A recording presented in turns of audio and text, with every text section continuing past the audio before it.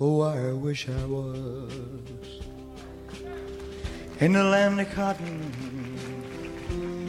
Old times there are not forgotten. Look away, look away.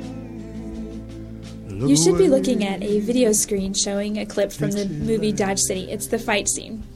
And this is a prime example of how Hollywood made ex-Confederates the heroes. In this film, Dodge City is being cleaned up by an ex-Confederate and his friends, and Northerners and Southerners are doing battle at this point with songs and then with fists. Yeah, this is one of the classic fight scenes of the Westerns. Everything is going here. Tables off the balcony, saloon girls, you name it.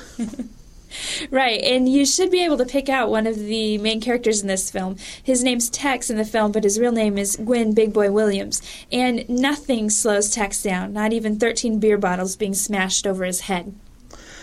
Yeah, and this fight may be the inspiration for Mel Brooks' Blazing Saddles fight, the one at the end that breaks into another movie set. Right, but instead of them breaking into a 1930s musical set, the characters in this film break into a meeting of the Temperance Society called the Pure Prairie League.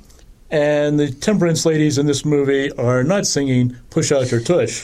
That's right.